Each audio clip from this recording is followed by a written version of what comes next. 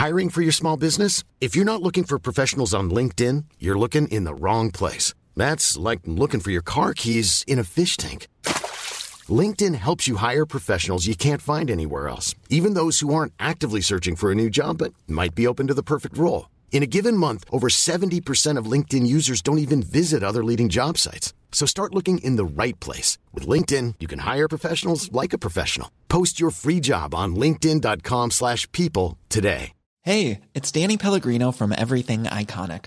Ready to upgrade your style game without blowing your budget? Check out Quince. They've got all the good stuff, shirts and polos, activewear, and fine leather goods, all at 50 to 80% less than other high-end brands.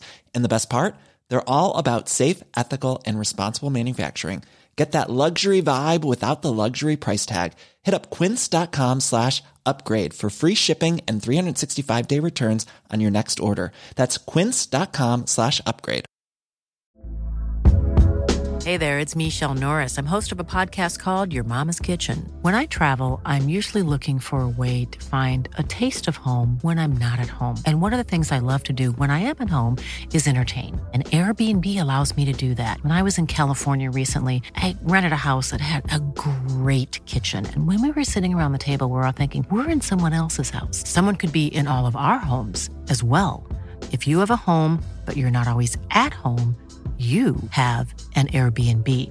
Your home might be worth more than you think. Find out how much at airbnb.com/host.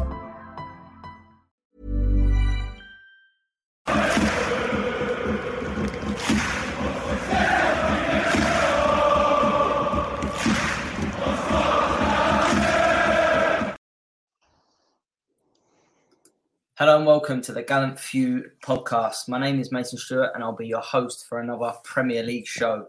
Absolutely delighted to not be talking about anything Rangers this week. So this is a nice little, something else. But with me tonight, we've got Mr. Jamie Rules. How are you, mate? I'm all right, man. Thank you. How Good are you man. feeling after the weekend? You feeling good? You going to be okay with this? Do you know what? It's still sore. It's going to be sore for a little while. But talking about another league and something that doesn't involve it helps a lot, mate. Put it that way. Something that I can just be neutral in is very nice. But Jamie, let's get right to it. As always, there's a lot to talk about with the big league down here. We're going to start with Spurs beating Chelsea 2-0. Wasn't surprised by this one, even though Spurs have been very up and down this season. Obviously, Conte's not been there as well. I believe he's still in Italy at the moment. But more on his opposite number, Graham Potter, he is in big trouble. Every time I watch Chelsea at the minute, I'm kind of watching them going, what's their style of play? What's their identity? Because he definitely had one at Brighton, but watching him at the minute has been a hard watch. What's your thoughts, firstly, on Chelsea at the minute? Yeah, totally agree. I think going into the game, like you, I had no confidence that Chelsea were actually going to get anything from the game, which is kind of unheard of when you think about those kind of derbies. The rumblings are starting to kind of get a bit louder now. You can see with the press conferences that Graham Potter's probably been a bit more standoffish with the press. He's probably not been as nice to them as what he did when he probably first went in. And you can see the stress is obviously starting to settle in. There was reports today that apparently the next two games are do or die for him. And I think his next two games are Leeds and Dortmund, the second leg. So two big games for them. I'd be surprised if they pulled the pin that quickly. However, if they don't win those games, I wouldn't be surprised, because how long can you survive on those kind of stats? The most glaring stat that probably stands out for me at the moment, with the array of talent that they've brought in the last window, they've scored 4 goals in the last 11 games and only won 2 in the last 15. That's crazy. That's Chelsea we're talking about. 4 goals in their last 11 games and only won 2 in the last 15. That's relegation form. In that same time window, they are the lowest scoring team out of the whole of the Premier League. We're talking about other teams that are struggling because they don't have strikers, and then where they're going to get the goals from. Chelsea are performing arguably worse at the moment, and today's news means that it's going to get a bit worse for them because Thiago Silva looks to be out for a big period of time now as well. So it doesn't look as though it's going to get any better anytime soon. The one thing that does stand out is that he tinkered again with the team. He's tinkering every single time, and I don't know whether he's meaning to or whether he's forced to because he's got injuries and we just aren't hearing about them. But when you think of Mudryk starting on the bench, Havertz, Havertz is hardly a great goal scorer and is probably not doing as much up top as somebody like, say, for example, João Felix. João Felix is stealing all the headlines at the moment. Mudryk's not getting a shout. Aubameyang was brought on like the 86th minute. Like, what's he meant to do on those kind of games? It just seems like the writing's on the wall a little bit at the moment for Graham Potter, and I feel sorry for him because actually it does seem to be a good manager. It's got a great pedigree. It's just sometimes you can't ignore these kind of signs. No, I think you're absolutely spot on, and I think, as I say, the main thing is the amount of money they've spent and the players that they've brought in, but they haven't gone and won a game yet since they've come in. And I think it's a case for Potter is probably his dream job, but at the wrong time. That's the kind of way I look at the moment. Did we say that about all Chelsea managers though? Yeah, well, yeah. I mean, it just looks to me. I think no disrespect to Potter, but I don't think he's got the character that Chelsea need at the minute. He come into an interview the other day and he said that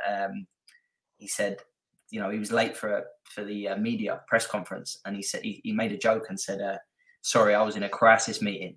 But you just think you're banging trouble. Pin drop, pin drop. You're banging trouble. The Chelsea fans that I sort of know, and my brothers that follows Chelsea, they can't wait for him to go. I think that they're counting down the days. So I agree with you. Even if he does win a couple, I think it's gonna be inevitable. Yeah. The one I've seen today as well is that apparently a petition has been put together for the sacking of Graham Potter, and it's already hit 47,000 signatures. Apparently, it needs to get 75,000 before it goes to Parliament, and somebody has to talk about it in the Parliament.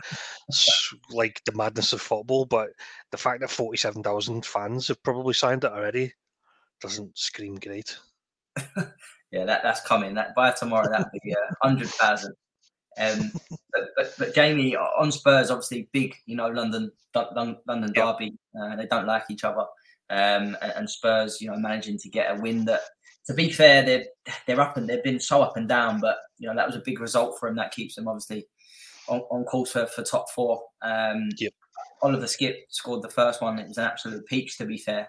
Not a big fan of Skipp. I don't think that if Tottenham want to get to where they get to, I don't see him being a big part, and obviously Harry Kane. But on the Tottenham side of things, how did you think that they fared on Sunday? Yeah, I think Tottenham have got a bit more consistency about them. The one thing that was probably up in the air is how would they react after losing Bentancur, because he's obviously a big part of their midfield, and we also talked recently about how him and Højbjerg have been kind of setting the tone and the pace. With him missing in such a big derby, you were thinking, how is Skipp going to handle this? And he relatively did okay. I was fully confident before the game that Spurs will win it. It sounds ludicrous, but because Conte wasn't there, we've made the joke for a couple of weeks that Conte probably needs to stay away. But they're starting to put wins in again now, so I don't know if they'll be rushing for him to come back from Italy. There was talk apparently he's going to be back in time for the Arsenal game, I think. So I don't know if that's just journals just kind of trying to put a timeline together, but the assistants they're obviously responding to him. He's getting performances out of them, which is obviously what they need. Yeah, no, definitely a bit of consistency for Spurs, and I think that they'll be hard to sort of budge from that top four. But then it's so up and down at the moment. You might change all the time, but moving on to their London rivals, as you just mentioned, Arsenal. There, Jamie, big win for them. They won 1-0 on Saturday away at Leicester, who, to be fair, looked like they turned a sort of corner in recent weeks. But Big win for Arsenal. I didn't actually realise they've won 10 of the last 13 away games in the Premier League. That's to be fair, that's champions in waiting, isn't it? That away form. It's. I remember when Liverpool won the league, and people were saying it's not the big games you need to win; it's these gritty 1-0s that you need to get across the line. That's exactly what Arsenal did on at the weekend. Fully expected them to win, but it was not going to be a 3-0 or 4-0 kind of game because Arsenal are going to naturally slow down to some point. I think it was a big call from Mikel Arteta to drop Eddie Nketiah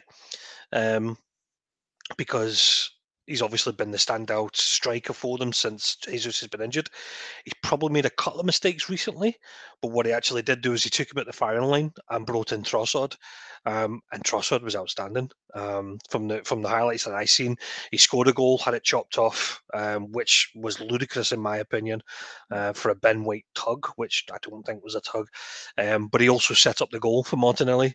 Martinelli seems to have found his shooting boots again recently because he's kind of not went off the boil, but he's not been getting as many goals as he did at the beginning of the start of the season. But for me, watching Saka play, like, it's scary to think how young this lad is. Do you know what I mean? Like, the career he's had so far, I think he's massive for England going forward in the future. He gets on everything, and if he plays well, Arsenal tend to play really, really good. So it's no surprise that the two are going hand in hand, and Arsenal, or just chipping away at these teams and getting 3 points in. Just really interesting one. It was one that I see today on Twitter, and it said that if Arsenal keep going and Saka keep performing the way he is, he'll get Premier League sort of Player of the Year. Player of the Year. What's your thoughts on that? I would love to say yes, because I always like to see other players always win it. However, how can anybody argue with the amount of goals that Haaland has scored? He's realistically still probably got about another 10 goals in him, which means he breaks records. As much as I would say Saka's a better all-round player for me, the way the voting goes, it'll always be Haaland. There's not many players I can think of that have hit the floor as running as he has. Yeah. It's mad to think that some people are saying, I remember a couple of weeks ago, some people saying, oh, maybe stick Haaland on the bench for a game. And you're like, what? It's absolutely mental for the stats. So I would love to say Saka. Saka's my type of player, more than a Haaland is, as much as I respect it. But the votes are always going to go in Haaland's favour. Yeah, it's just want to see it on Twitter today. There's obviously a lot of noise around it, but there is so many games to be played, and I think that I still wouldn't be surprised to see City pip Arsenal, but there's a long way to go. Yeah, I would say even if City finish second, I still think Haaland gets Player of the Season, just because of the impact and the favouritism that's going to go around about it. It's just the way the true winner never normally wins, if that makes sense. Yeah. No. That's it. It's going to be one of the. It's going to ping off a big debate if they don't win the league, and because it's always the same with the when they did the European one. It's who won the Champions League, who won this, who won that, instead of sometimes just going who was the best player in the tournament. Do you know what I mean? So that it will be an interesting one. But Jamie, just to sort of on that game, Leicester, they had one shot on goal the whole game. I think they, watching it back, they were really, really poor. Why are they so inconsistent? It just seems that they have a couple of good results and they drop back into that, for a few games, and then they get a good. It's just like a sort of ongoing thing they've had all season under Brendan Rodgers. So I would say the most obvious difference was no Maddison. When Maddison doesn't play, they don't play well, in my opinion. When Maddison plays, you go back to a couple of weeks when they absolutely turned Tottenham over. It was a Maddison show. So Maddison was missing at the weekend. I think I'm not sure if he took a knock or if he was just unwell, but I wasn't surprised that Leicester didn't perform as a result of it, because he makes them tick, and that's why it's going to be a massive summer for Maddison and Leicester going at the end of the year. Well, not just obviously James Maddison. You've got Tielemans that's going to leave on a free, but just on Maddison, obviously with him being English as well. Where do you? I had this debate the other day with my cousin. Where do you see Maddison if he was to leave Leicester? What Premier League club do you see him going? Newcastle all day long. Newcastle, yeah. Yeah, There was rumblings at the beginning of the season that Newcastle had an offer rejected for roughly about £80 million. And the talk was that they weren't looking to accept that because they just accepted the 85 for Wesley Fofana.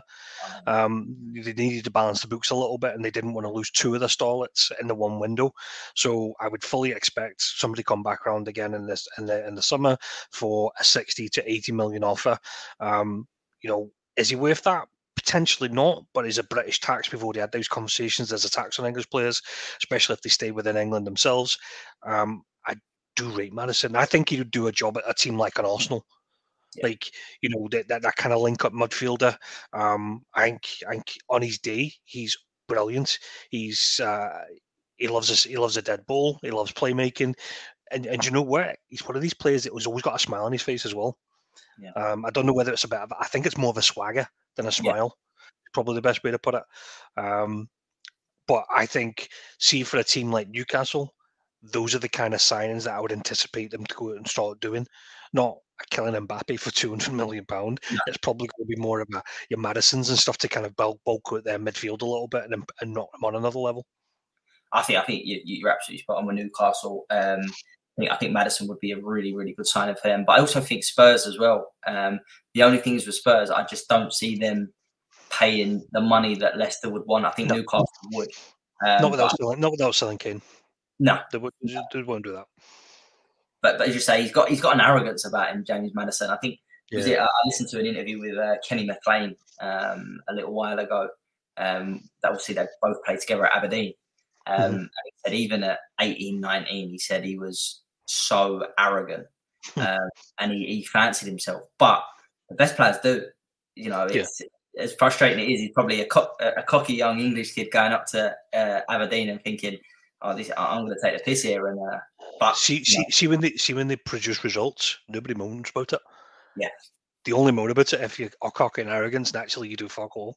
Yeah, you don't back it up.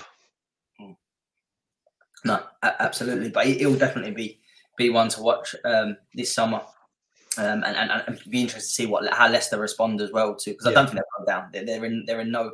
They'll definitely stay up, but how they replace them two is going to be. I don't know how they're going to do it. So that'll be one to watch.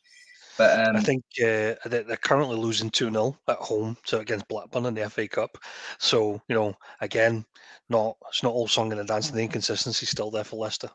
Oh, definitely. Considering that they've not got a lot to play for now as well, because they're not going to get European places. So a chance to get in the quarterfinal of the FA Cup. 2-0 down at home. Yeah, the calls for Rodgers could come again soon.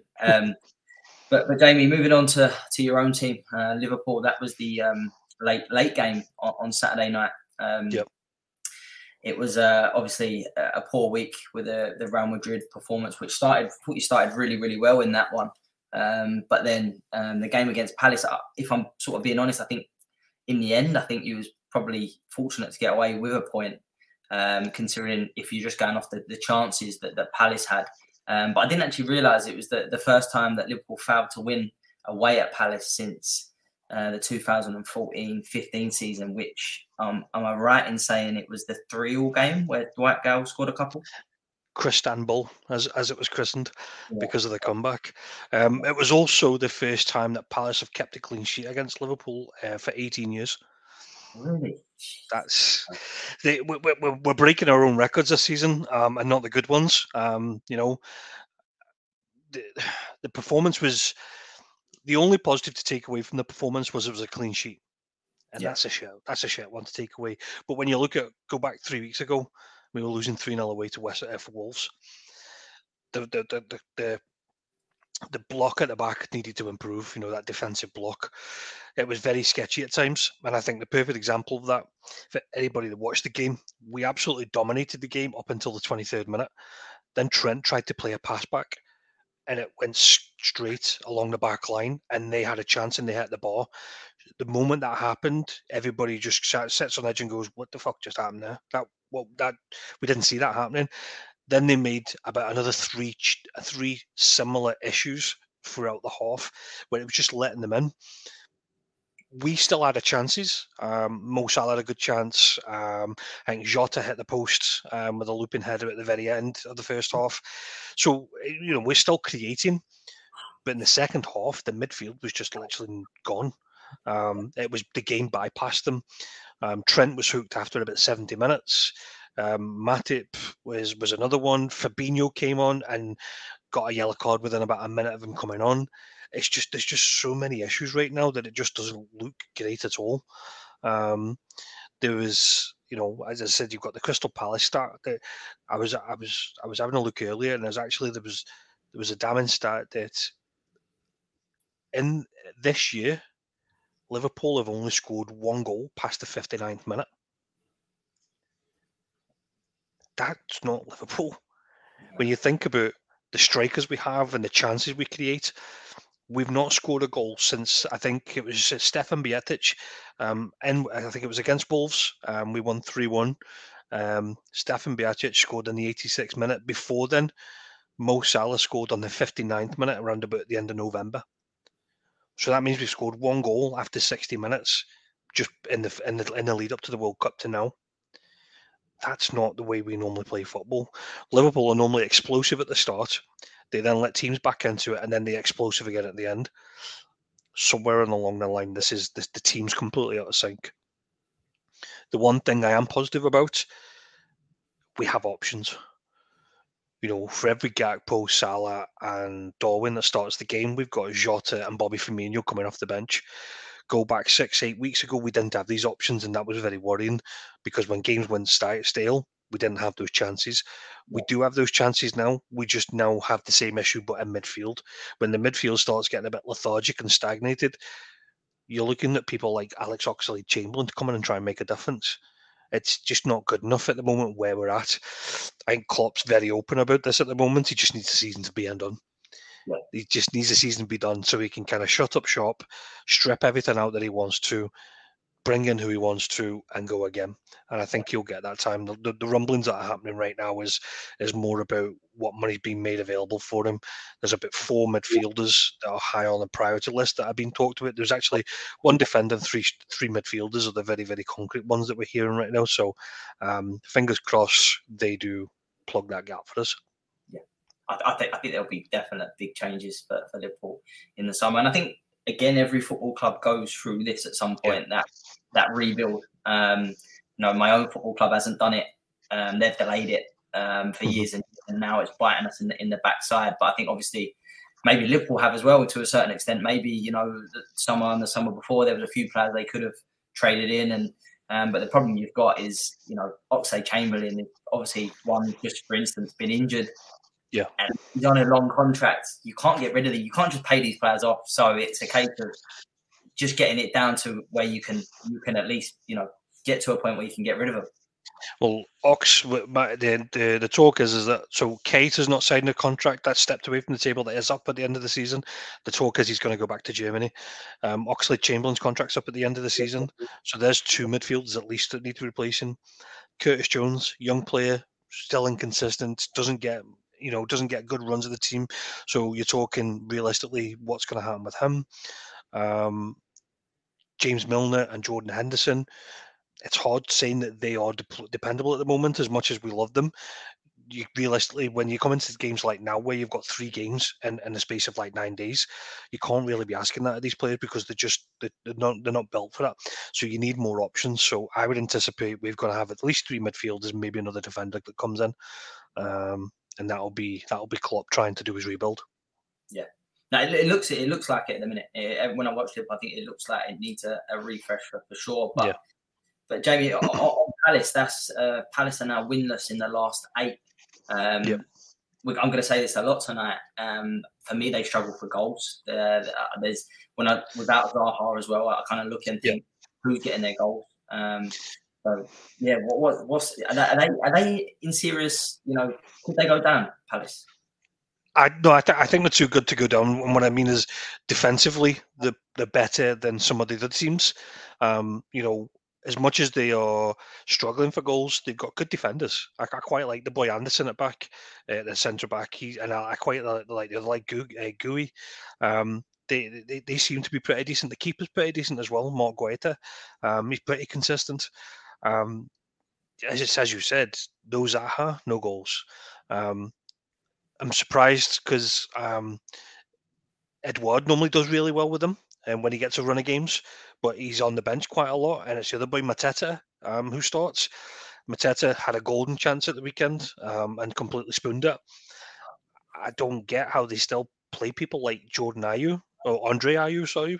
But for some reason, he still gets a game there. I don't know whether it's options, but their best player was Elise. That lad was top notch. He was penetrating. He didn't shy away. He drove them up the pitch. I quite like him. Elise and the other boy, there's got Izzy. He comes off the bench quite a lot for them, but the two of them are probably their brightest sparks. I think they're too good to go down. I just think they need to start getting a couple of goals to kind of change their fortunes around. But I quite like the manager as well. Patrick Vieira seems to be decent. He seems, knows what he wants to do and the style he wants to do it. I think I absolutely agree on the players you sort of picked out there. The two centre halves, I think that could play for a lot of teams in the Premier League. Mark Gui, I think his name. Yeah. He again, I sort of watched Chelsea and the problems that they've got at the back, and they let him go. They let him go. So it sort of sums up Chelsea. But you're right to point out Elise. He's someone that I think will end up going to a top 6 team in a couple of years. I think he's got that kind of arrogance about him and that. Yeah. But I think he's a player. He's definitely a player. He reminds me of Rebo a lot. Yeah. He's that type of player, long-legged, got a great stride on him, loves to hit a ball, and looks for the link-up. He's very, very Joe Aribo, in my opinion. Yeah. Yeah, I agree. I actually, the other day, I was watching him, and I thought it was, when he was running, I thought it was Aribo for a team. Yeah, completely wrong team. But Palace staying up, they'll definitely stay up. But you're right in saying they need goals and quickly. Moving it on then to Bournemouth at home to Man City, which was the 5:30 kickoff. Man City went to town in the first half and were 3-0 up after, I think, 36 minutes. I think they were cruising. City have now won all 12 games against Bournemouth. Probably as ruthless as I've seen City, because I don't think they were great. I know that's mad. They're 3-0 up at half in the Premier League, but there's still something not quite right about them. But they were just ruthless at the weekend. And Haaland does what Haaland does, and Foden looks sharp as well. Yeah, I think Pep made a lot of changes again going into that game, but I think when you're playing teams like Bournemouth, you always look to try and do your rotation. So there was, nobody expected Bournemouth to really get anything from the game. However, it was always going to be about whether, you go back the week before, nobody would expect Nottingham Forest to get anything out of the game. But if you go back and what everybody was saying was actually that Haaland missed quite a lot. If Haaland would have put away his chances, then they would never have drew that game. This was never going to be about Bournemouth beating Man City. This was always going to be about whether Haaland and Foden were going to click. And as you said, within 2 minutes, they were putting it on the bar and tap-ins and stuff. They looked fluent. The one thing I was surprised at is actually that he left Mahrez on the bench, because I think Mahrez has been arguably their best player since the World Cup. I thought he would have went with Foden on the left, Haaland up the top, and Mahrez on the right, because they like to do the cut-ins, but he opted to do it the other way and went Jack Grealish and Foden. They were just ruthless. There was no let-up. As you said, the moment it goes to 2-0, you're thinking, well, this is going to end up 3s or 4s. And it did. There was no surprises there. The only pressure was to make sure that they got the 3 points, because Arsenal had won earlier in the day, really. Yeah. No, they needed to. They need to, if they got more points and Arsenal pull away again, I know I said that. I'm just waiting for City to kick in. Yeah, and I just think you're right that they're making so many changes. I couldn't. Everyone plays the fantasy Premier League fantasy. Pep roulette, we call it. Yeah, it's nuts, because I think I've got Haaland and that's it from Man City, because who else could you honestly say, oh, you're playing this week? He changes it around so much. So I think not finding his best 11 and going with it is a big problem for him at the moment. Yeah, and what's crazy as well, it's not like he doesn't have. You go back 2 years ago and you could name their team every single week. 99% of those players are still there, with the exception of Cancelo and Aguero. All those players are pretty much still. David Silva. everybody else is still there. Like, there's not been that much of a change. I don't know whether he's just trying to blood more people in, or whether he's trying a new process, because he's not used to having such a high number 9 out. Because let's face it, City are not renowned for their crosses into the box. Attacking the last band or attacking the post with the head. That's not City, but they're having to do that because they've got like a 9-foot bloody Norwegian fucking Viking and jumping at them. So I don't know whether he's just still finding his feet or whether he's actually trying to do something fundamental with the team. It's an interesting one because you said about it earlier, and people saying that Haaland should start on the bench, and it is a crazy one because look, Haaland 27 goals, as you said, it could end up on 40 quite easily. But as a team, as an actual team, Man City don't look the same as they did last season without a striker. I mean, when you've got Bernardo Silva hitting the numbers he hit, Gundogan hitting the numbers he hit, Foden was incredible, Cancelo was banging them in.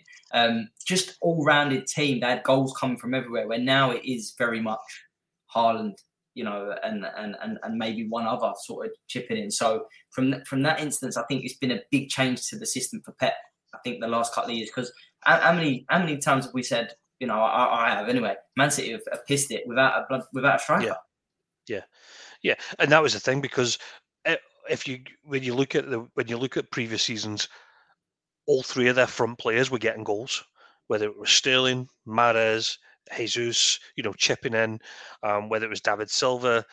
Right now, the focus is always on Haaland. Is Haaland going to get in behind? Is Haaland going to get up in the air? Is he going to make these runs?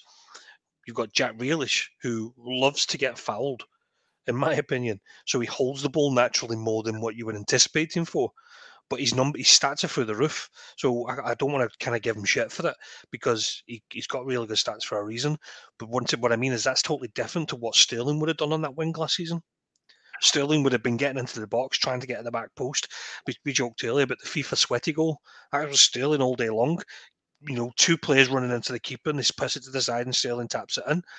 Those kind of goals don't go in right now. You look at the weekend against Bournemouth, Foden takes a shot, it rattles the ball. It's just that Haaland's actually stood 2 yards from the line and actually cushions it down and smashes it in. The fact that Foden even's trying that on his right foot when he naturally plays on the left wing coming in, you think, what is his game? Is he trying to get a shot on goal, or is he actually remembered going to the byline and bringing it back for somebody? So there is differences going along their back line. Not to mention the left back and the right back. They pretty much don't play with the left back and right back these days. What the left back or right back do is it's very much what Trent does at Liverpool. He tucks into the midfield. He comes forward, tucks into the midfield, lets Rodri go forward. So Rico Lewis, for example, played majority of that game in midfield. Anytime they got the ball, he would then march back to his position and they would fill out again. So again, they're trying something different. Cancelo would do that last season. He would actually get in the box. Yeah. So yeah, there is a lot going on. I wouldn't be surprised though if they go out and spend a lot of money because there's a lot of rumblings about people like your Bernardo Silvas, whether they're going to be staying, whether it's their time to move on.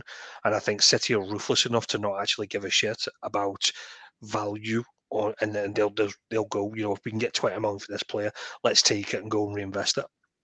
I think there's a big rebuild coming out there as well. I think every club now, football the way it is, 3 or 4 years with the same players is too long.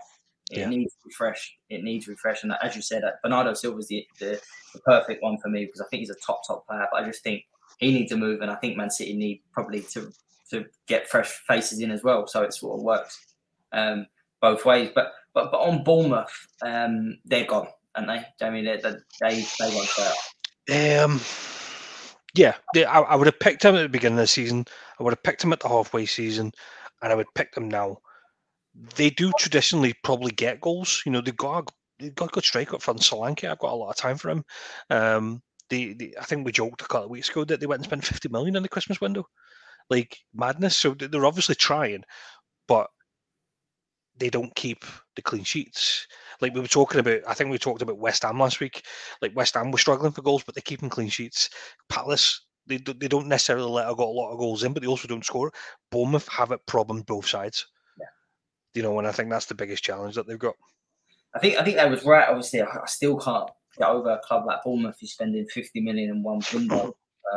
Honestly, yeah, it's mental. But I can understand they spent it on the forward players, but sort of look at their midfield and I feel like their midfield's been the same in the Premier League 3-4 years ago as in the Premier League. Billing, Luma. And I'm just like Lewis Cook. I'm just like, where's the freshen up in the midfield? Because that is for me that's a top end, very good Championship midfield. But probably not good. Well, I don't think good enough for the Premier League and staying in the Premier League. But you're absolutely right to point out the teams around them. Like you said, even Everton, I think they've probably got better centre halves and are more possible to get clean sheets than Bournemouth are. Yeah, definitely, and I think that's the sad fact with Bournemouth. But Bournemouth know that though. It's probably a big difference. Bournemouth know that. Oh, you know, they know that they know where they sit when it comes to the Premier League table. Before they come onto it, they build their structure about obviously how those finances get them in and out. The yo-yo effect, if you like, they build it around that. Yeah, I think anything outside of that is a bonus for them. Oh, absolutely. I mean, they're a League One club. If we're being sort of brutally honest, that have just punched above their weight for way too long, and now can sort of they could do that every other year. And I do think that a lot of their supporters would say, well, that's where we're at. Yeah. So definitely. But on to another big game this weekend, Leeds against Southampton. Feels like the last few weeks on the pod, there's been a managerial new manager coming in, so a new manager's going to be sacked. That's just the way it sort of works. But was you really, before we go into the game, Javi Gracia, is it? Ex-Watford manager, getting the Leeds job. Now, I think their first choice, second choice and third choice because of where they're at. So they need to get someone in. But I was still surprised to see him sort of, I'm probably not surprised that they've brought in Javi Gracia. I think, the way Watford was set up is that they were used to having a different manager every season or two different managers every season. We probably just didn't see enough of Javi Gracia. However, what we did see, he was pretty adventurous. If you think back to the Watford team that he had, they were pretty adventurous. They were scoring goals. Their problem was that they just couldn't keep clean sheets. So I actually think it's a good appointment for them. I think even the press conference he's given, he's been very, very positive about his stature of the club and what he sees that club doing. And he's talking about the opportunities in the FA Cup tonight, for example. Like, he's not come in and went, we're coming in to shut up shop and we're going to get back on track. He's not. He's actually coming in and going, no, we're going to do things here. We're going to. So, yeah, I think it'll be interesting. There is the one element of doubt I have is that I think he signed this rolling contract.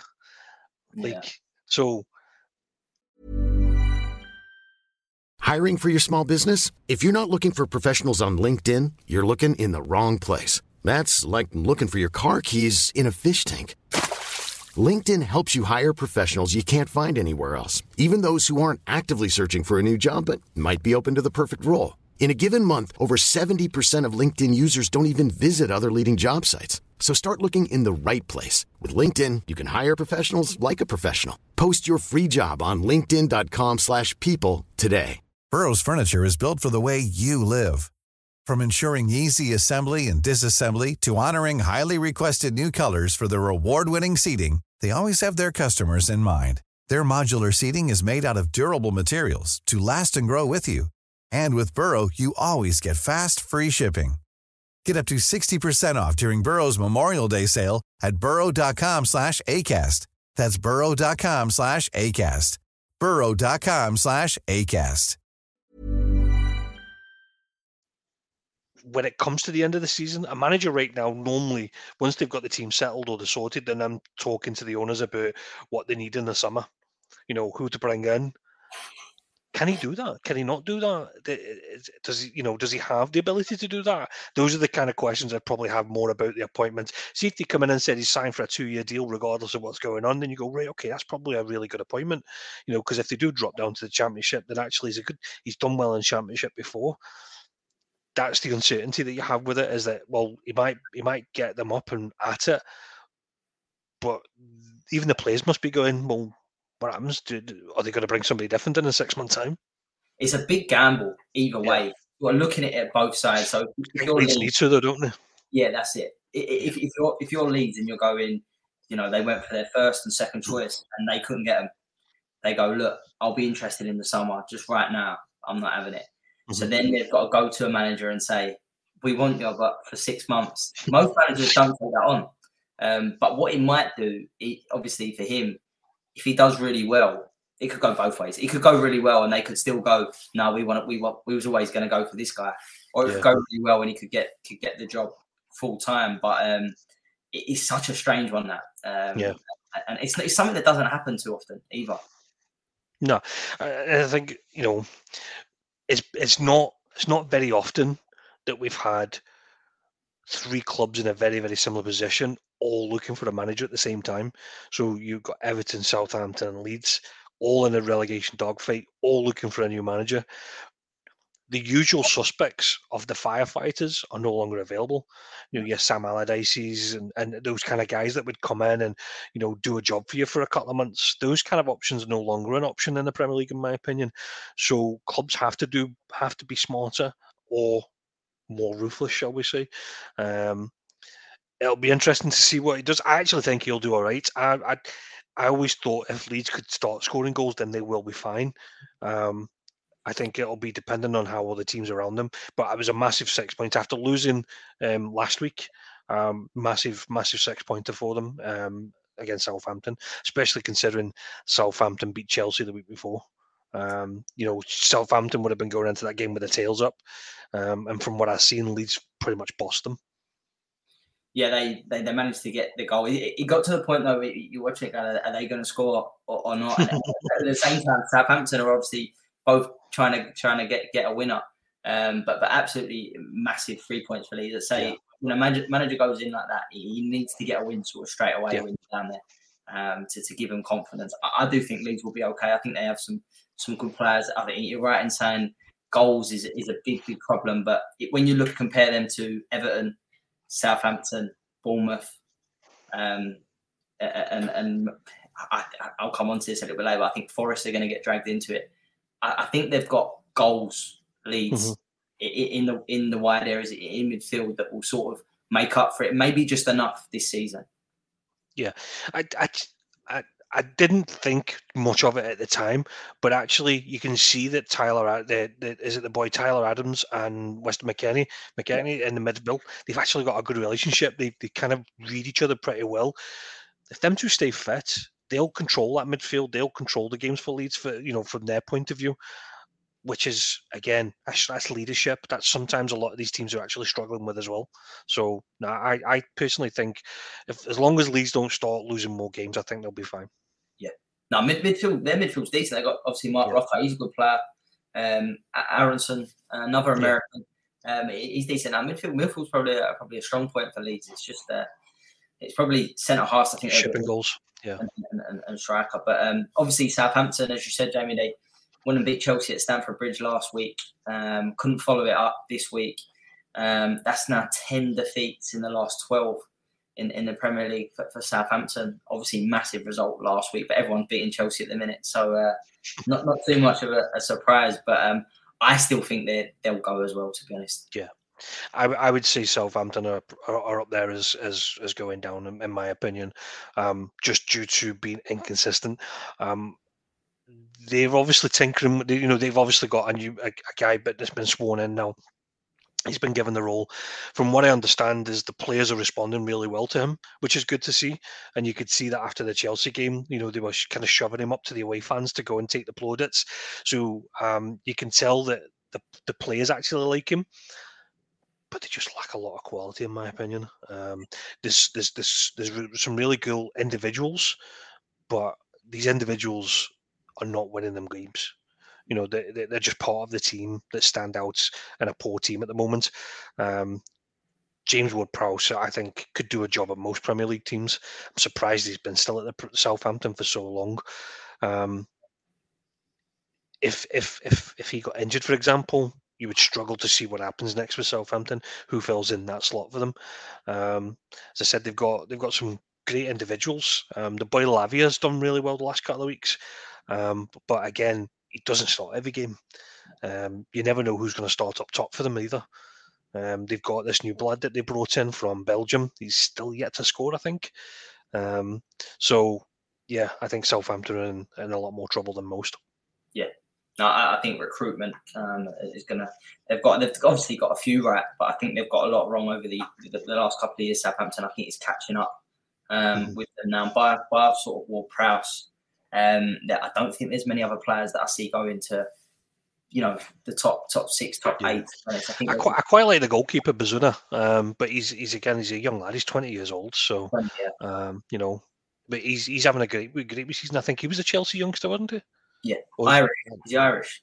I'm not sure his national. I know they said that they brought him from one of the big teams, and he's obviously had an opportunity. So he seems to be doing all right. Yeah, no, definitely. And yeah, it was funny you mentioned the celebrations at Stamford Bridge last week. I thought there was quite a few digs at Nathan Jones in that. So listen, say if they take to the manager, get a few results, it can all change. But as I said just a couple of minutes ago, there, Forest, I still think they'll get dragged into this. They got beat by West Ham 4-0 at the weekend. Obviously, a huge win for West Ham because they were in the bottom 3, I think, before the weekend. Which, when you think about their achievements under David Moyes and a manager that you were just speaking about, all the managers down there, Moyes was the third manager this weekend to win 250 games in the Premier League. Only Arsene Wenger and Alex Ferguson have hit sort of that number. Obviously, he's managed a lot of games, but he's a very good manager, David Moyes. But they beat Forest 4-0. I think they scored the first goal in just late 60s, nearly 70th minute. They had like a crazy 15 minutes where everything started to happen for them. Balls were going in over the top. It was, I think, the second goal, it was like a ricochet off Ings' ankle or something. So it was just like that period of just when they grinded for so long that it just started to work. I think even Declan Rice's goal took that well. They made the changes, and then Antonio came on and obviously pipped in the fourth. But up until then, Forest are pretty all right. I think the big difference with Forest, you're right, Forest you can't pinpoint every week who's going to be in line to take their, to score their goals. But defensively, they've been doing all right. I actually not very favourable of the defenders that they've got in there, but they all seem to be doing a shift. Like your McKenna's and stuff. I'm not necessarily a big fan of them, but he's doing a world another one. But they've been doing all right. Keylor Navas is obviously somebody that everybody respects and kind of likes.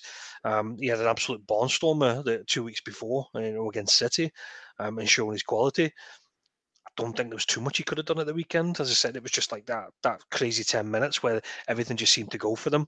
But I think you're right.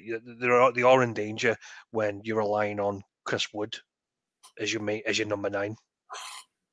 I just think with Forest, obviously they're sitting 13th at the moment, but I just think when the games start coming in thick and fast, when the experienced Premier League players start, that have been there a few years, I think that they start getting the wins. I just think that Forest will get dragged into it. I think that they was well in the game, by the way. You're absolutely spot on Saturday, but they lost 4-0 very quickly, and I think that can happen to them. It'll be interesting, but Jamie, just on West Ham. Obviously, this is sort of my neck of the woods down here. Everyone around is West Ham mad. There was quite a few grumbles and groans when they signed Danny Ings. Moyes come out and said, I wanted Premier League experience. Villa were desperate to get rid of him. Obviously, not to sort of state the obvious, but if Danny Ings is fit, he scores goals. The problem is getting him fit every week. What were the grumbles for? Was it because of his fitness record? Because I seen that from the outside, and I thought that's actually quite a decent deal for them. Yeah, because they were never going to go out and spend 20-30 million pound on another player. They did that at the beginning of the season on Scamata. So they were never going to go out and do the same thing again. They had a few injuries in Paqueta, for example, who has been a large portion of their attack and play. I've not seen Fennells for a while either. So I thought Danny Ings, as you said, if he's fit, he gets goals. I was surprised that Aston Villa let him go, but when he went to West Ham, I thought that was a pretty decent signing. That surprises me if maybe West Ham fans were just thinking aiming a bit higher, wanted somebody a bit more FIFA-esque, shall we say? I think that's it. I think you're spot. That's what it is. It's that they've got this kind of from playing in Europe last season. Yeah. They seem to think they can, and they're obviously Haaland is signed for 50 million. Didn't work out though. Skamaka, by the way, 50 million, and there's been big grumbles about him. So you're absolutely spot on. Danny Ings is safe. Moyes has said it. I wanted someone that knew the Premier League, scores goals, when he's available. So as you said, they're not going to go and spend another 50 million in January. No. So I think it did make sense, to be honest. Yeah, it did, and he's able to play in the Europa League games, isn't he? Which they're still part of. The Conference League, yeah. Yeah, that seems like a no-brainer. Because what I mean is, Danny Ings didn't cost the earth for him. What was it, 12 million or something? Yeah, around that mark. Yeah, 12, 13 million. That's pretty decent. As you said, the only complication is just keeping him fit. That was his problem when he was at Villa. He couldn't get a run of games out of him.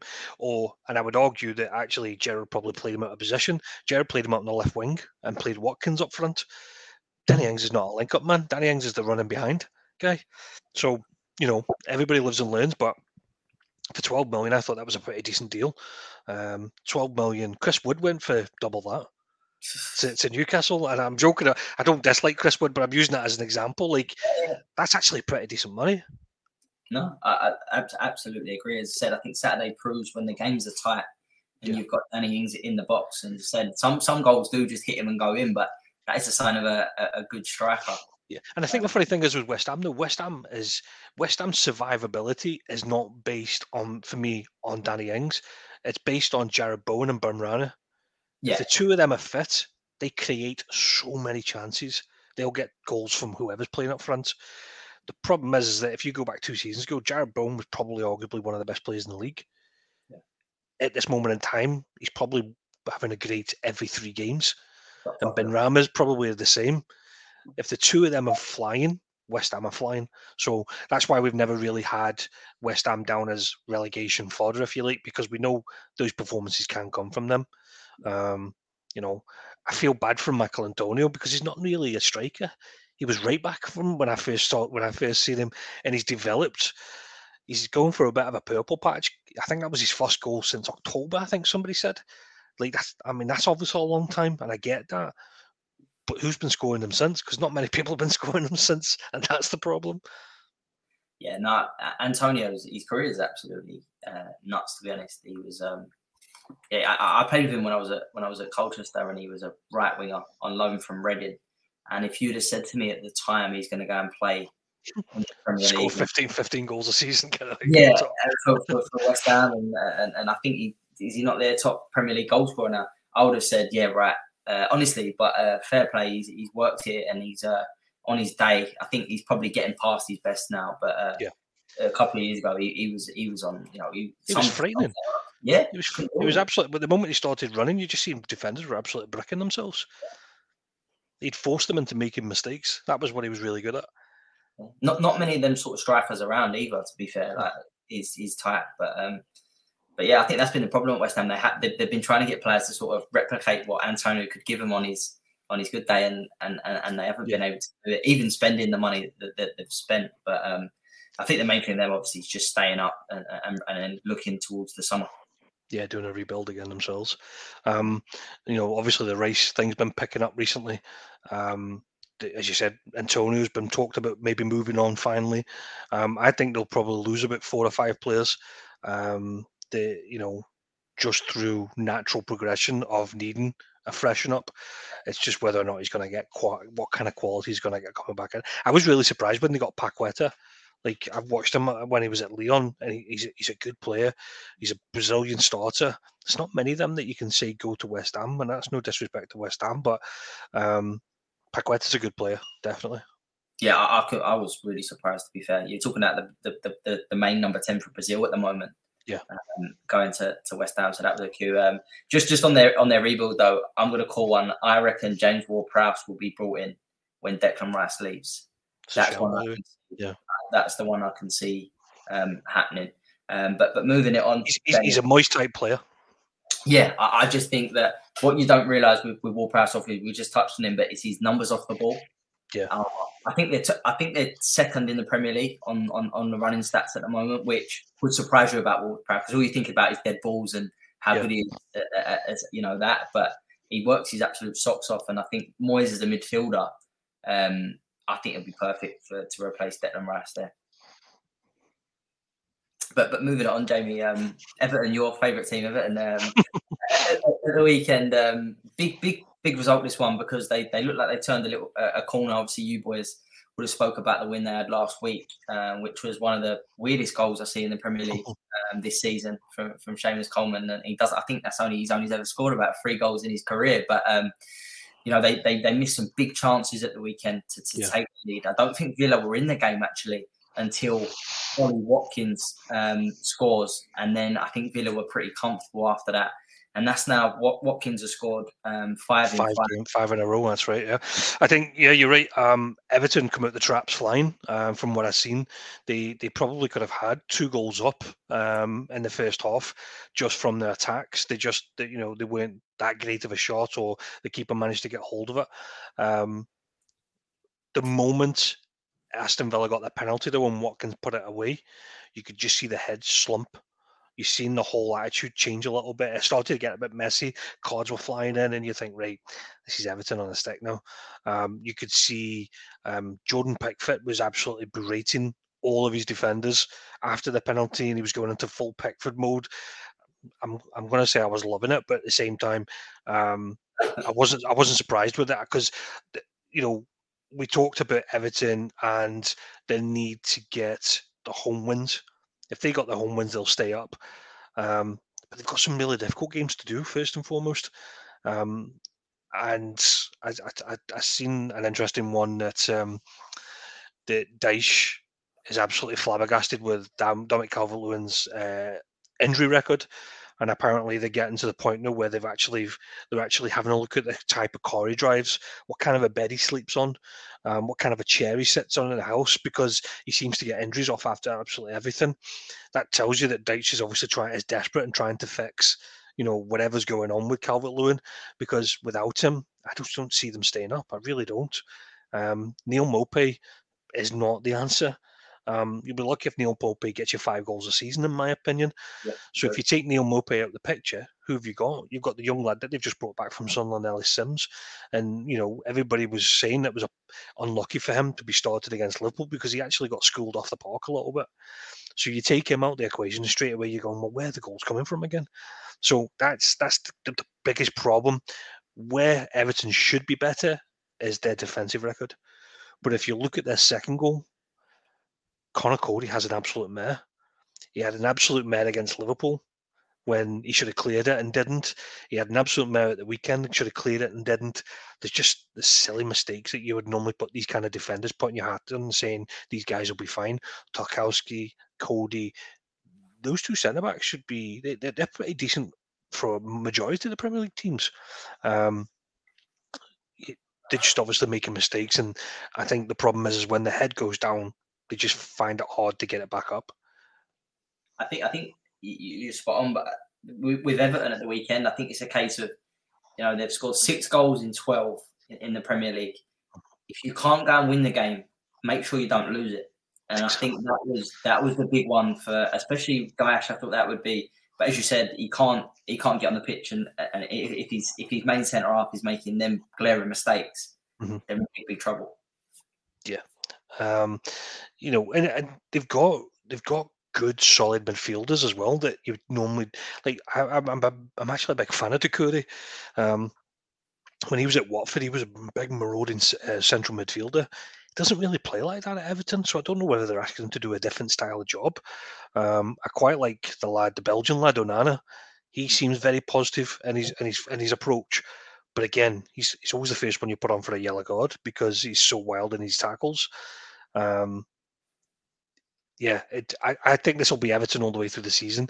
They'll win 1, they'll lose 2, they'll win 1, they'll draw 2, and it'll be just where about the chips lie. I think it'll be more to do with how the other teams focus, how the other teams perform. If Leeds keep picking up points, for example, if other teams keep picking up points, I think Everton will find it really, really tough. yeah, I still think they're in trouble. I still think they'll be all right, but I think they're wouldn't be surprised if they went down either. I think they're in that category. But Emery now, I see a stat earlier. I think he's unbeaten in the last 13 meetings with English managers. So those that like a little flutter at the weekend, next time you see Emery going up against an English manager, make sure you whack on him to get a result. But they needed a win because they had a few obviously bad results and big scoreline. So big result for them. Yeah, that's mad when you think when you said it earlier. Watkins has scored for the 5th game in a row. Yeah, they were desperate to get those 3 points. So that tells you they're not having too great of a performances as well. But yeah, the big difference for them is you can see goals. Buendia, for example, he scored at the weekend. He seems to be a good positive influence when he comes on the pitch. You've got Leon Bailey on the other side that looks and creating stuff. I think they'll be absolutely fine. I don't think there's any danger of them. I think any team that has Tyrone Mings at centre back is always in danger. But I think Aston Villa overall will be fine. John McGinn, for example, had an absolute barnstormer on Saturday. That was probably his first good game in about 2 years. He's quite pivotal how they play. If he's up and at it and very positive in his play, Villa seem to do the same thing. But Villa do progress from the midfield into the attack, and I think they'll be absolutely fine. Yeah. Took the words out my mouth because I was moaning about John McGinn a couple of weeks ago and said he doesn't look like the same player, but no. He had an absolutely, as you said, he had a brilliant game at the weekend. I mean, I'm not McGinn's sort of biggest fan, but only when he sort of plays for Scotland now. But hopefully he can take that for them. But to finish off, sort of Premier League wise, Jamie, Fulham, the Friday night game, Fulham at home against Wolves, and it finished 1-1.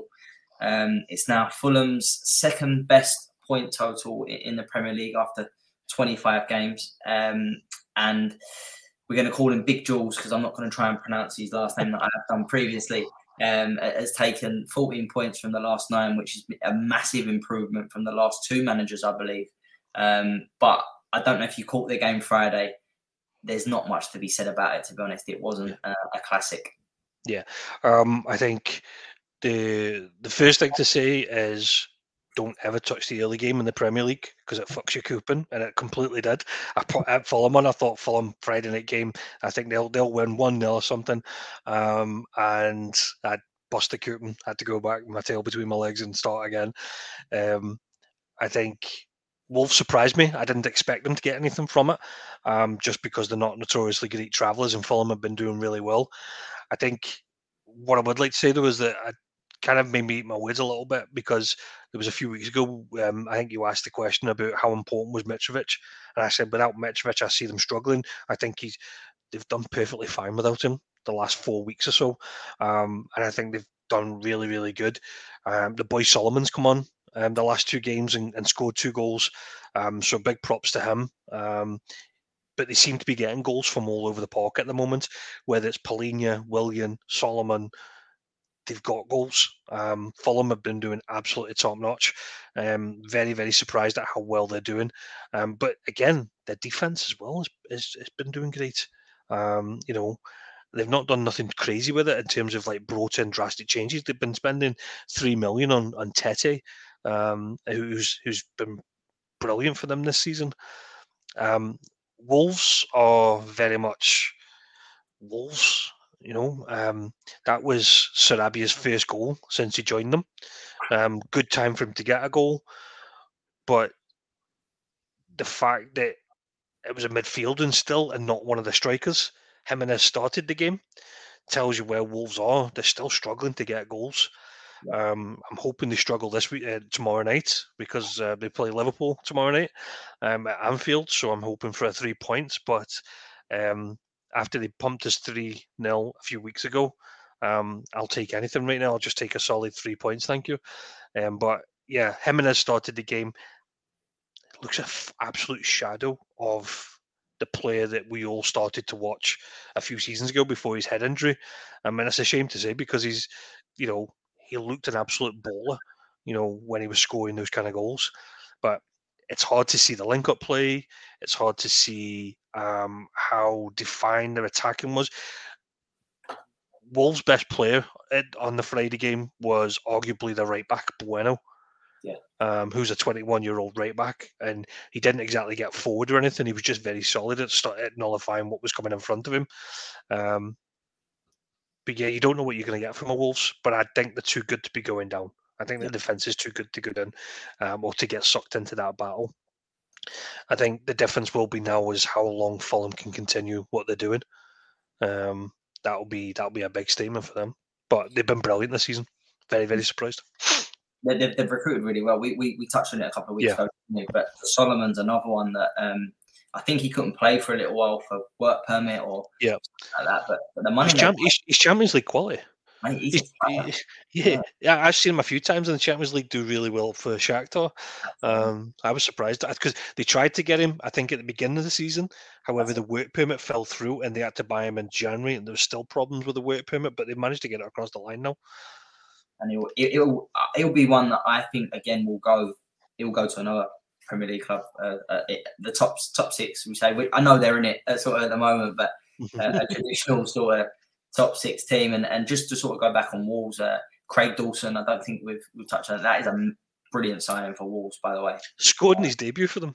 We're talking about West Ham looking for goals, and Craig Dawson scores in his debut for Wolves against so Liverpool. Good in both boxes, though. He's so good in both boxes. And I think I think they hardly paid any money for him, but solid. It was like 3 million or something, wasn't it? Because West Ham brought in the Moroccan lad Aguad. Yeah. So they were always going to shift somebody on. I think Fulham have got the other West Ham boy. Is it Diop? Diop, yeah, he's a yeah. So they've got some great qualities. I think Wolves will be. I'm very interested to see him next season because of the big striker they've got that's injured at the moment. Is it Salakajic? Yeah, I think his name is. He's a big prospect, and the fact they actually got him was a surprise on its own. So it'll be interesting to see how they get on with that. Cruciate, only a few weeks. It was his debut. Done at his debut, didn't he? Yeah, that's. So it sounds like something a Rangers player would do, to be honest. But yeah, hopefully we see him soon. And Jamie, sort of just to finish up, we will sort of touch on it. The first trophy of the season's ended up going to Man United. I just want to quickly, two things for me on it. I would say, what a sort of 9 months for Ten Hag, considering where Man United were when he first come in. To go and win that.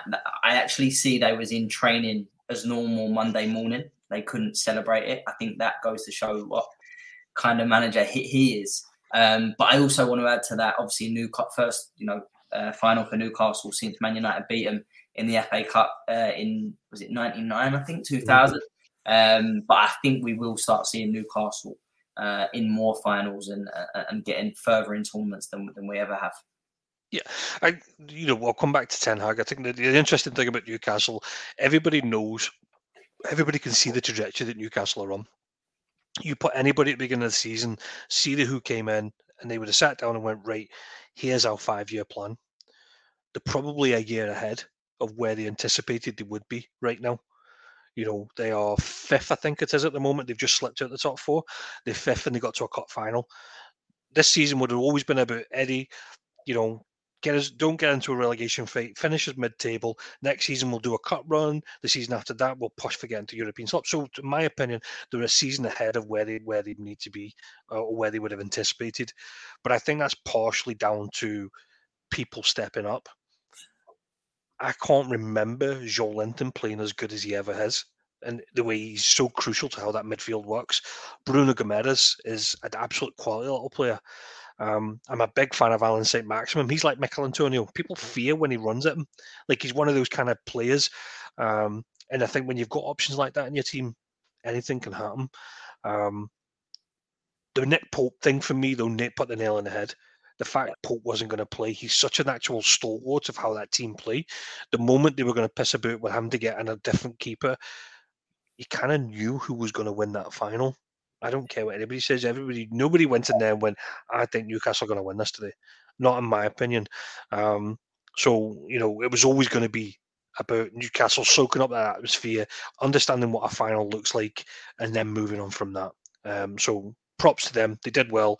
They turned up. They give it a go. It wasn't theirs on the day, but they're definitely on a trajectory that anybody would want at this moment in time. The Man United one, I think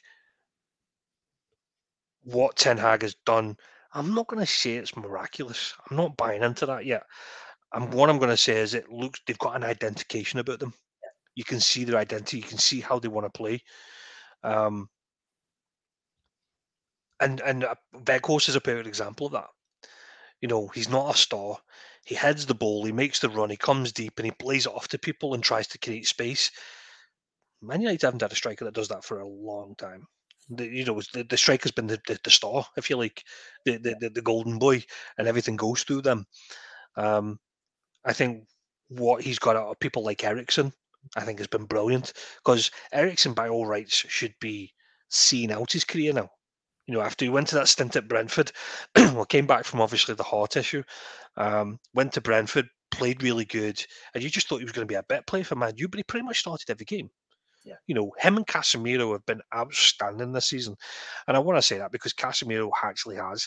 And you can see that when he plays good, I actually didn't think he was that much of a goal threat until he put on a Man U shot. Sorry, you actually see how much of a goal threat he is. Even Fred's getting another goals, which is kind of unheard of as well. That I'll give him props for. Where I'm going to be controversial, how much money has he spent? He's got a 90 million player on the wing that scored 4 goals, I think. Anthony. Yeah. Yeah. Now, it's not the poor me syndrome, but Darwin Núñez was getting absolute pelters for scoring 9 goals in 11 games. You know, and there seems to be a different comparison. Like, there seems to be an acceptance because Ten Hag's building something that these players shouldn't be, you know, playing as good as they should be or whatever. He spent a fair bit of fortune on this rebuild. I think somebody turned around. I think somebody said it was like 260 million or 240 million they spent in Lisandro Martinez, Casemiro, Anthony. Like, fucking hell! Jurgen Klopp's got to beg and borrow for 300 million for a full rebuild after a 5-year. And I shouldn't be using Liverpool as the benchmark. I'm just trying to say that, you know. That's a fair point. It's a fair point. That can be forgotten. You can see the ethos. You can see what he's trying to get out of them. I'm really impressed with the fact he's had the balls to drop people like Maguire, McTominay, and he's changing it about it. I mean, Luke Shaw playing centre-back, I would never have put that. I don't think he's that great at it, but he still does it. He still gets him to do it. So he's obviously got an ethos. And as you said, the reports of him going into getting them back in the next day like nothing's happened. I love that. I personally like that. The discipline, the straightforward, because Man U have lost the way a lot with that. I think it's still early days. You know, I seen some tweets of this is Man U on for the treble. Like what? Like what? Yeah, exactly. You know, I remember Mourinho winning the League Cup. I remember Mourinho winning the UEFA Cup. They weren't shouting it then, were they? No. You know, it's they've obviously got something new going on with Ten Hag, and I think everybody can identify it. Take Rashford out of that though. Where would Man U be? Because I would put Rashford has got better numbers than what Haaland has in the last 10 games. Do you know what I mean? Like, in terms of that run. And he's not just doing it in the league. He's doing it in the fucking Europa League. He's done it against Barcelona the other week. Yeah. Rashford is on absolute fire. And I think, you know, if you take a snippet of them out of that team, how dependable, how would they have got through those games? They don't have a plan B, for example. It's going to happen though. Towards the end, fighting on all fronts. Rashford isn't going to. His run's going to stop soon. Yeah, well, they panicked on the last Premier League game, didn't they? When he hobbled off after 87 minutes, they were like, "Oh, he might not be able to play," and they were going, "Well, actually, that probably evens it up because Pope can't play." And you think, "Well, that's a good shout." The moment you see them was on the team sheet, and you're like, "Here we go." I think every bookie was doing the shot on target or the goal, you know, for Rashford. Yeah. No, it is. It's just I think you're absolutely spot on to bring there because that's something you don't ever read really about Man United this season and how well Ten Hag's done is he has thrown a lot of money at it, but I think he's got his recruitment. Yeah, right. So I think you're spot on to bring up Anthony because at the time I thought that was a lot of money for someone that watching him a couple of times for Ajax I wasn't like wow you need to go and pay 90 million for him, but but you're always going to get one that doesn't sort of hit the ground running straight away, and the others have. So, well, I think Anthony, I wouldn't say he's not hit the floor running. I think he looks like a typical foreigners came to the Premier League. You know, he's taking his time settling in. He's wildly hitting shots from everywhere. He's probably not finding his players at the right time. It just comes with a massive price tag. But you put that in the context of, you know, where everybody else is playing, you know, like Rash, for example, and stuff. Like, I would even argue, say that the boy Garnacho should be a starter for me. Like, the lad's so positive in his running. He's so dynamic. I would argue that you probably get a bit more out of him than you do Anthony at this moment in time. The games I've seen recently, I'd go with that as well. Absolutely. Dodgy haircut, right enough. I had no idea what the fuck that was, but it's like he lost a bit. Yeah. So that's all the games, Jamie. This week, as always, we will finish on a little question. This one was from yourself. So, who has been the best free signing in Premier League history? Who for Jamie? Who's your pick, Jamie? I think my pick would be, you know, I'm going to be so biased with my pick. I think there's been so many good ones down the years, but I think the fact he's still playing now kind of resonates of how well of a drill player is, and that's James Milner. Now, he's not the most pleasing player to watch. He's not the most exciting player to watch, but what he brings to a game, and his tenacity and his forward play. Sorry, not his forward play, but his pressure that he brings and his tackling. He's an absolute leader. James Milner has been a journeyman through, you know, I think he started his debut when he was just under 17 years old, I think he was, for Leeds United. He had a great career at Leeds. He had a great career everywhere he's went. But he left Man City as a Premier League winner. He won the league at Man City. And Klopp approached James Milner and we picked him up on a free. Since he's went to Liverpool, he's played left back, right back, centre back, central midfield, and left midfield. He's the number one penalty taker when he's on the pitch. So Salah's the number two penalty taker, but obviously Salah gets more minutes than Milner. Milner's won literally every trophy that Klopp has won in his time at Anfield. To bring that level of winning mentality to a team, I think goes massively unnoticed, even with Liverpool fans, because he's not the big standout name. I'd be surprised how many people are getting Milner at the back of the tops every season, but everybody knows what they're going to get from Milner. He's won the Premier League at Liverpool and Man City. He's won the Champions League at Liverpool, League Cup, FA Cup, club world champions, if you like. He's won absolutely everything at Liverpool, and he's still going today. But I think the interviews I've heard from people around him, like your Andy Robertsons, all season players that have all played with him, they don't talk about Robbo's tackling, or they talk about what a kind of person he is. He's an absolute perfectionist of a trainer. He never lets his body go. I remember Peter Crouch talked about one, and he said that they used to do the bleep test at the beginning of the season, and he says it's always in a hot weather camp. He says you've had 4 weeks off, you've been in Ibiza for 3 weeks, you've come back, you're feeling a bit lethargic. James Milner rips his top off and he's ripped, absolutely ripped, and he's already done bleep tests every day of the week leading up to this training method because he just doesn't let his level of standard drop. He's an absolute professional from start to finish. And he does so much work with the under-21s and the under-19s at Liverpool. I'm a big fan of him, and I hope the rumours are true that he's going to sign a year's extension and a year's coaching course, a coaching contract with Liverpool, because I think he offers so much to the team, to the club. And I think that's a perfect example of somebody that you want to see, not just coming in and scoring goals, but somebody coming in and making a difference, meaning something to the team, to the club. The fact he's won everything just tops it off for me. And I think it'll be hard to match those kind of accolades with somebody coming in on a free. I think you could turn around and say somebody come in and saved a season, you know, got them promoted or got them relegated or won a trophy. It'd be hard to find people have got one more than James Milner on a free.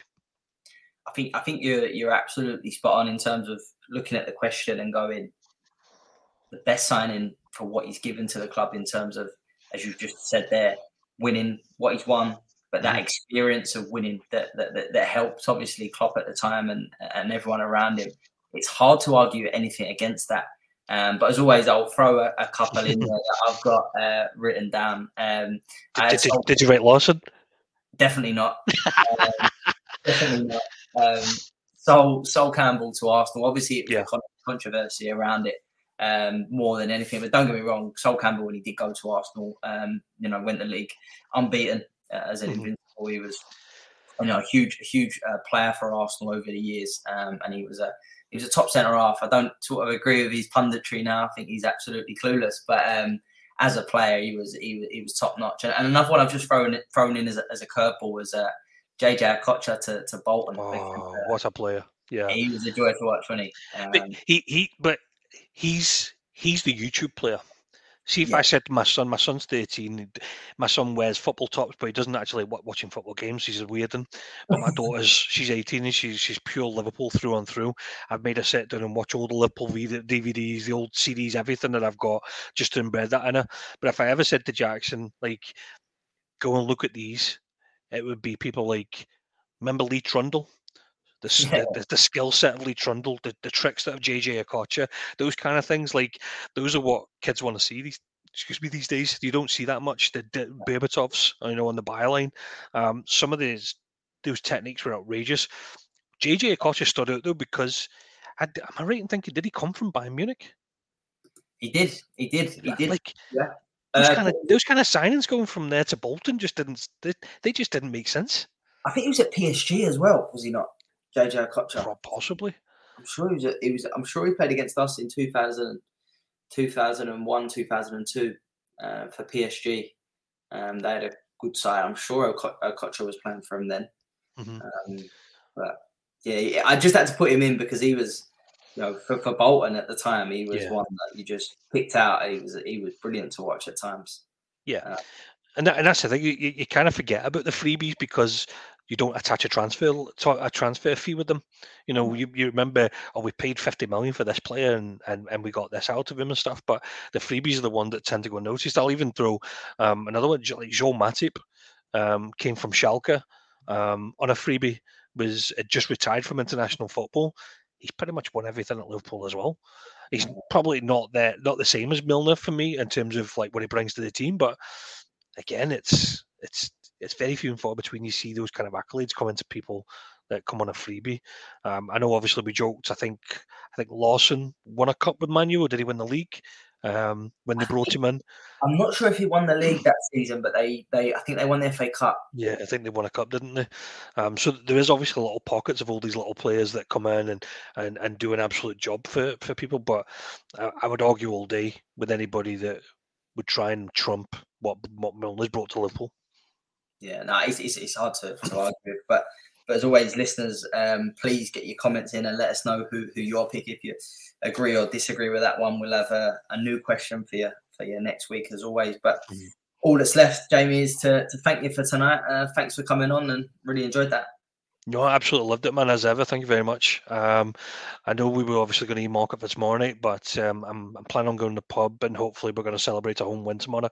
So it was good to kind of get the chat tonight and get it over and done with, and we'll put the cup win for Man United to one side and move on from that. Yeah, don't want to talk about cup football anyway, mate. Don't worry about it. But, cups for mugs, Mickey Mouse cups.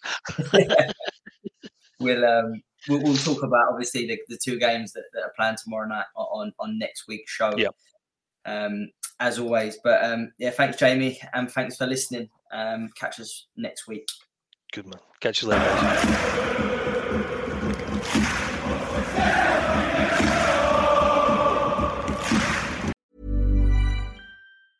Hey, folks, I'm Mark Maron from the WTF Podcast, and this episode is brought to you by Kleenex Ultra Soft Tissues, your ally to help tackle your allergy symptoms this season. I love the change of seasons, but nobody loves pollen and all those other things floating in the air that make you sneeze during this nice weather. Kleenex Ultra Soft Tissues are hypoallergenic and allergist approved. So fight back against watery eyes and runny noses without worrying about irritating your skin. For this allergy season, grab Kleenex and face allergies head on.